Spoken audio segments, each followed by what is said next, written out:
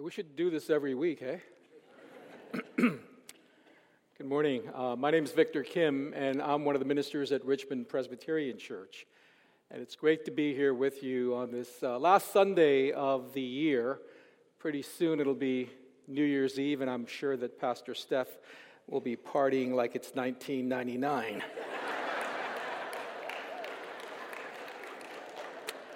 I want to thank Steph for inviting us to be here in this beautiful sanctuary together as brothers and sisters in Christ as part of the Richmond community. It's a real blessing.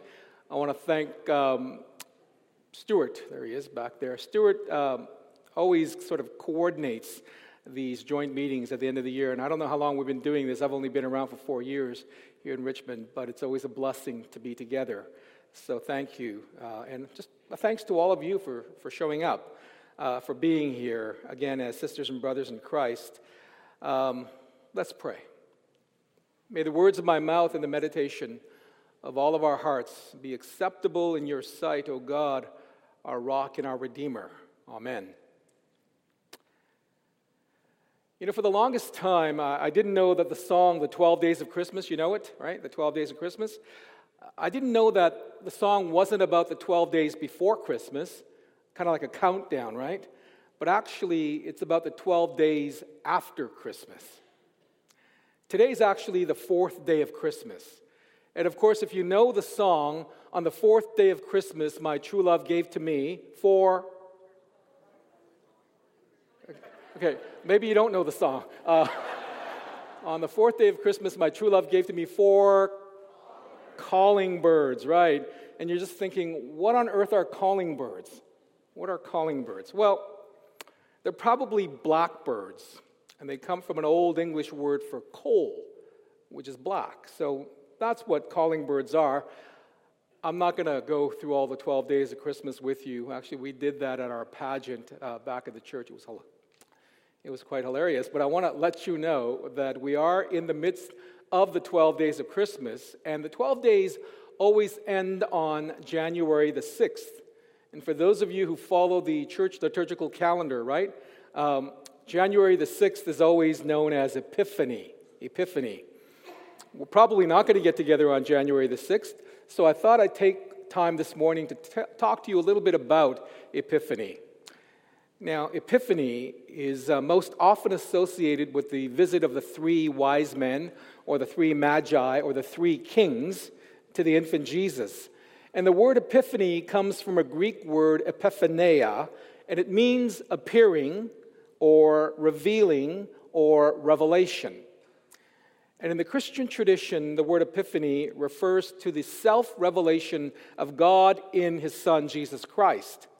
To be more precise about it, the self-revelation of God in Jesus takes place in 2 consecutive weeks in the calendar, on the Feast of the Epiphany, and then on the following week, which is the baptism of Jesus. So in both texts, Jesus is presented as the revelation of God in human form, first witnessed to by the Magi who worship Him, and then by the voice from heaven at His baptism in the form of a dove that declares Jesus to be God's Son, the beloved with whom God is well pleased. Now, Epiphany is also part of what we call the Advent Christmas Epiphany cycle. In the season of Advent, we have prepared, we have hoped, we have anticipated, we have longed for the gift of Jesus. And then at Christmas, that gift is received with unbounded joy and gladness. And now Epiphany declares that this gift of the Christ child is not only a gift for the Jews, but for all people, for the Gentiles.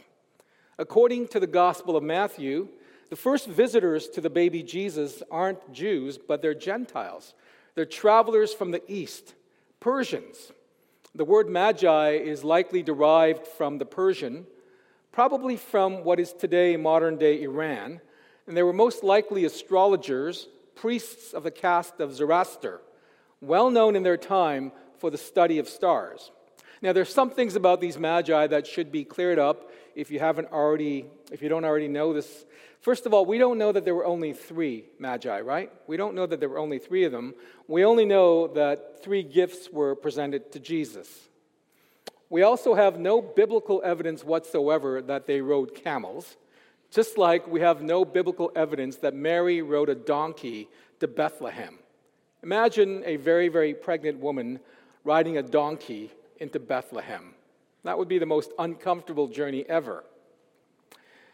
And those Christmas pageants, with the wise men, at the end of every Christmas pageant, the wise men show up.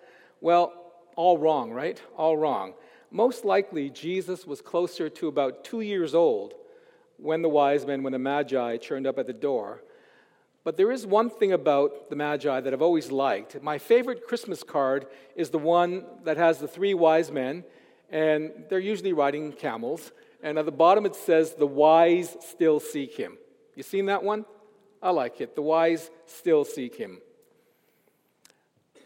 But often as I read through this text, I wonder just how wise were these wise men? How wise were they? They saw a star that they believed symbolized the birth of a significant person, the birth of the King of the Jews. And so they followed that star to a place called Jerusalem. And there in Jerusalem, they inquired about where they might find this newborn king. What sort of wise man drops into Jerusalem, where Herod is the king, and then asks him, "Hey, Mr. Herod, could you tell me where the King of the Jews is born?" If you don't know much about Herod, you need to know that he was vicious. He was a tyrant. He murdered at least 3 of his own sons because he feared that they wanted his throne. He had one of his own wives killed, and he arranged for the slaughter of dozens of people on the day of his death so that the people of the city would grieve. Caesar was to have said that it's better to be Herod's dog than to be Herod's son. Why on earth would you go into his palace and ask Herod where the King of the Jews was born? I mean, you just don't do that kind of thing. Kings, especially the despotic type, don't take too kindly to people coming up to them with news of usurpers to the throne. It's like going into North Korea. I'm Korean, by the way. It's like going to North Korea and asking my cousin Kim Jong-un, "Excuse me, dear leader, where is the true leader of the country born?" You just don't do things like that. But Herod, he plays it cool, right? He says, "Oh, I'm very interested. How interesting that there is a King of the Jews being born here. Would you go and find out where he is? And when you do find him, please come back and tell me, because I want to go and I want to pay homage to him as well." Once the Magi are directed to Bethlehem, as the prophecy has foretold, and they find the child, Jesus, with Mary, his mother, they went into the house and they knelt down and they worshiped him, offering him their gifts of gold and frankincense and myrrh. Then, having been warned in a dream not to return to Herod, they left for home by another road. We all know this story, right? We all know this story. Maybe the story is a little too familiar. After all, we've really institutionalized the story of the wise men, right, as part of our Christmas pageants, blurring the timing of their visit and the night of Jesus' birth. Because the story is so well known and loved, because the wise men, the Magi, are so familiar to us, I wonder if we risk losing the real impact of the story, the shock and the scandal of what it actually says about God and about us. The biblical story to this point has been centered on God's relationship with a particular people, with the Jewish people, the people of Israel.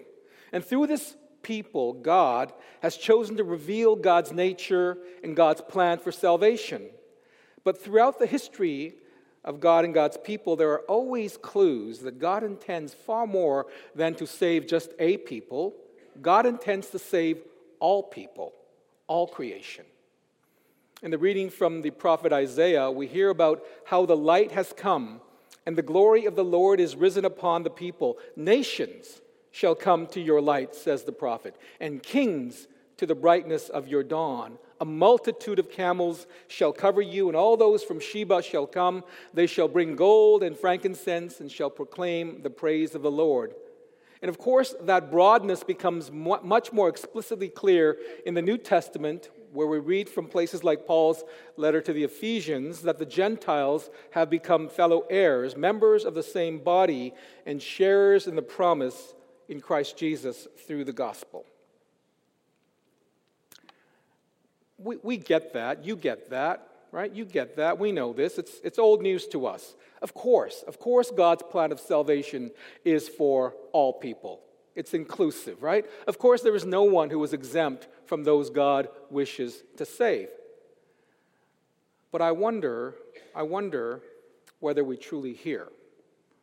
I wonder whether the good news sometimes is so familiar that it loses some of its power to astonish. If the news is truly good, it must be good for us all, right? Not just for some. But do we believe that? Do we believe that the good news is good for everyone? For all? I wonder whether we're overdue for an epiphany. I wonder whether we think that God's self-revelation of Jesus has been fully, completely, and exhaustively understood by us, or whether that revelation, whether that revealing still continues in ways today that has power to astonish and surprise us. If we were to experience an epiphany today, I wonder what that would be like. What would that be like for you? What would that be like for our congregations? Now, one of the things that I've discovered is you can't force an epiphany, right? You can't force God to reveal something new to you just because you're ready. Okay? But we can prepare ourselves to receive God's revelation when it comes. I think of the story of the Magi, that when they saw that star rising, they decided to follow. They chose to follow. I suppose they didn't have to follow, right? They didn't have to go. They could have just stayed there. They could have noted the details. We saw a star rising in the east on this day, and so they noted the details. But instead of staying home, instead of staying comfortable, instead of staying safe, they chose to follow. And they followed that star right into the seat of power of a despotic ruler. They spoke publicly about what they believed. They became involved in agendas not of their own making. They became vulnerable, but they followed despite the risk.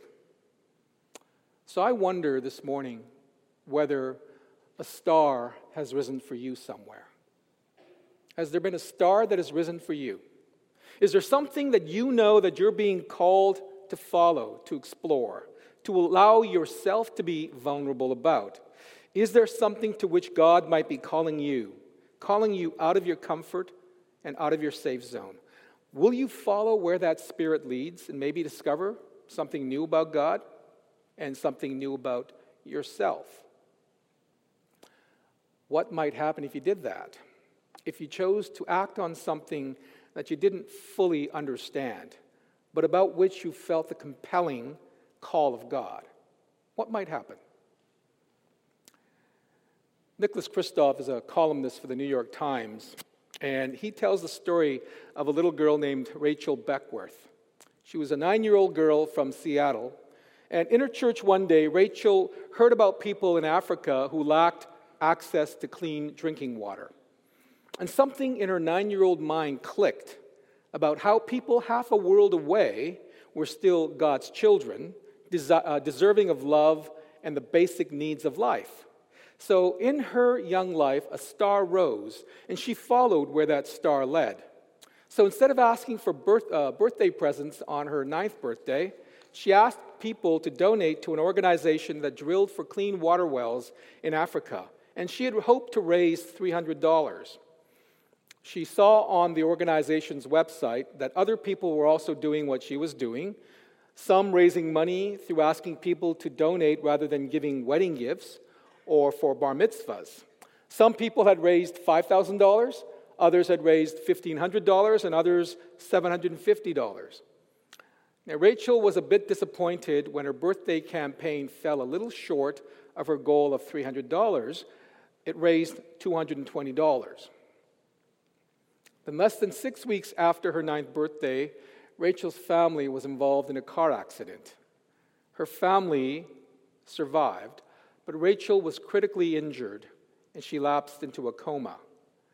While she was in hospital, as friends and church members gathered and prayed for her recovery, they remembered her campaign for clean water, and they began to donate to it as an act of solidarity with her. The contributions kept coming in. It climbed over $1,000, and then $5,000, and then over $10,000. Rachel's condition did not improve, but her family whispered to her, not knowing whether she could hear them or not, that her campaign had broken the record for donations to the charity that was held by Justin Bieber of $47,544. Finally, her family made the heartbreaking decision to remove Rachel from life support, and she died surrounded by her family and a growing community of people who were inspired by her decision to follow a path. In the end, Rachel's commitment to bringing clean water to those in need raised over $1.25 million, enough to provide clean water for 37,000 people. A 9-year-old girl who chose to follow God's invitation to see all people as worthy of compassion and dignity. Though she died tragically young, she followed her star, and her decision ultimately affected thousands and thousands of lives. A year after her death, her mother traveled to Africa, and she was stunned to see the impact that her young daughter's life had on the lives of so many Ethiopian villagers. It was an epiphany. It was truly an epiphany. So where's our growing edge? Where's our growing edge? What is God calling you to explore? What is God calling you to explore? Where is God inviting you to follow? What stars are rising on your horizon? Is it about caring for people who are normally outside the orbit of your concern? Could it be about people closer to home? Maybe those without a home. Maybe those for whom home is unbearable because of rejection or anger or abuse or violence. Where is God calling you? We're only a few days away from a new year, a new decade. It's the time of year, of course, when all sorts of new resolutions are made and, of course, far too quickly broken. You know what's common about New Year's resolutions, other than that most of us never really end up keeping them for more than a couple of weeks? I think that our resolutions all have one common element. They're all about our desire to be more in control of our lives, right? They're all about our desire to be more in control of our lives. We want to master our appetites.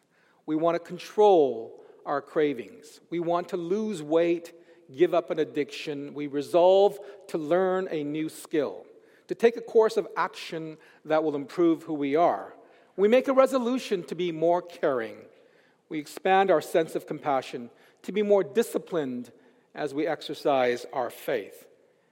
It's really about control, the control over the kind of person we want to be, over the kind of life we want to have. It's like a map, right? We know where we are, we know where we want to get to, and we think we know the way to get there. But when it comes to Jesus, we have to be careful about the kind of resolutions we make. You know, when the Magi found the one who was born the King of the Jews, they were filled with overwhelming joy. But not long after that, they get a warning. Don't go back to Herod. Don't go back to Herod. You have to imagine a little bit here. Everyone in the area knows about this traveling troupe of visitors from the east. Word has spread from Jerusalem throughout the land that there are these Gentiles traveling in the Jewish land, and they kind of stick out like Dennis Rodman would in North Korea. And now all of a sudden they have to sneak back home. They've got to sneak back home and avoid any contact with Herod or his lackeys. All of a sudden, risk has entered into the equation, right? Risk. They are no longer in control of the situation, and they don't have maps for this part of the journey. What the text tells us is that if you encounter an epiphany, or actually more accurately, if an epiphany encounters you, you got to be prepared to lose control. You got to be prepared to lose control. What do we do with an epiphany? When God is made manifest in our lives and in the life of our world, what does that do to us? If we take it seriously, we have to confess that God then becomes the one in control and not us. The response to epiphany is not control or confidence, but obedience and trust. It's about obedience and trust. If our resolution this year is to seek a closer relationship with Jesus, if we truly want to grow in our faith, we have to be ready to embrace and accept risk, to be told to take a different path from the ones that we're used to. We've got to be prepared to travel along a less familiar road than the ones we're always on, maybe even one for which there is no map. And we've got to be prepared to listen differently to different voices. You know, in our world, Herod's is the voice that's most common, the one with the most authority. Herod's is the voice of safety, the one that doesn't expect too much of us. Do what you're told. Do what you're told. Do what's expected. Don't risk it. Go back to Jerusalem, report back to the authorities, and then you get to go home just the way you came, right? But Herod's voice would have us ignore our epiphanies. And the Magi, they've experienced too much to remain the same. Be careful about the kind of resolutions you make about Jesus. Because if we're serious, if an epiphany encounters us, our road cannot be the same. Our road cannot be the same. It's a new beginning.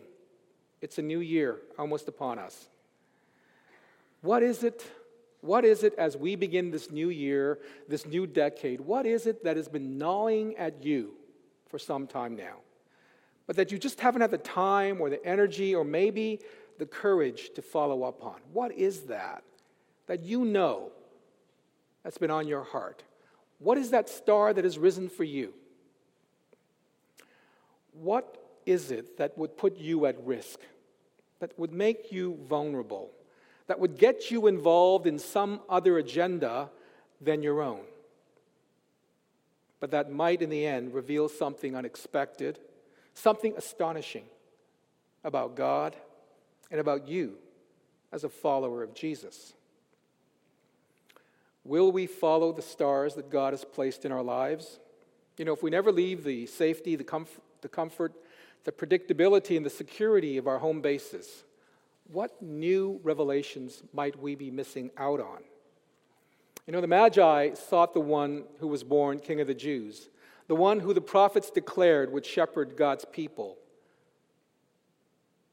What was revealed was the good news that God is the God of all people, not only the people of Israel, but of the Persians, of the Gentiles, of all the peoples. What was revealed was the gift of God's love for all creation, not just some, not only the people that are like us, not only the people that we like, but all creation. Where might that good news take you and take our congregations in this upcoming year? Maybe this is the year that we ditch the old maps that we've used before because they only take us down roads where we've been, right? Maybe we ditch the old maps. They only take us down roads we've already been. It would be tragic. It would be tragic if we caught a glimpse of an epiphany about God, about God's love for all, God's broadness of compassion, grace, and mercy, and then we chose to remain the same, chose to remain just as we are, chose to return to Herod and forsake the dream. The wise men sought the one born as the King of the Jews. They sought him, they encountered him, they worshiped him, and then they went home by another road. It's true, the wise still seek him. The wise still seek him. As we seek Christ, and as our risen Lord meets us, as we become encountered by an epiphany, a revelation, a new understanding, my friends, May we worship him. May we pay him homage. May we offer him our best gifts. And then may we commit to traveling by a different road. Thanks be to God. Let's pray. God of light and peace, whose glory shining in the child of Bethlehem still draws the nations to yourself, we praise and worship you for the gracious mystery of your Son. This morning we pray in thanksgiving that you, O God, are the God of all people, that you are the God of all creation. We give you thanks that through the people of Israel, you chose to reveal yourself to the world, but in Jesus Christ, your fullest intentions have been made clear to us, that all nations, that all peoples, all creation belongs to you, and that your love and your compassion are broader than our imagination. We pray this morning for people who need reassurance of that love and compassion. We remember in our prayers the families of those who have lost loved ones, both suddenly, tragically, close to home, and far around the world. For those who've lost through violent acts of anger, hatred, war. Those who are grieving for those who have died after a long struggle. Heal those who mourn, and let your light shine in our darkness.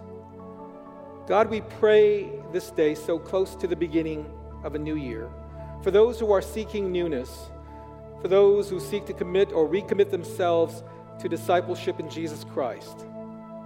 We pray that this would be a year of growth, deepening, and robustness in faith. We pray that our actions would precede our words, that our doing would lead our speaking. We pray for our churches, our communities, and our city. May we be a people who will follow where your stars lead, a people who will not be content remaining where we are, but who will seek to be open to new revelations about you and about ourselves. Visit our rest with disturbing dreams and our journeys with strange companions. Grace us with a hospitality to open our hearts and homes to visitors filled with unfamiliar wisdom, bearing profound and unusual gifts. Guide us to be faithful disciples who will worship Christ above all and bring our best gifts before him.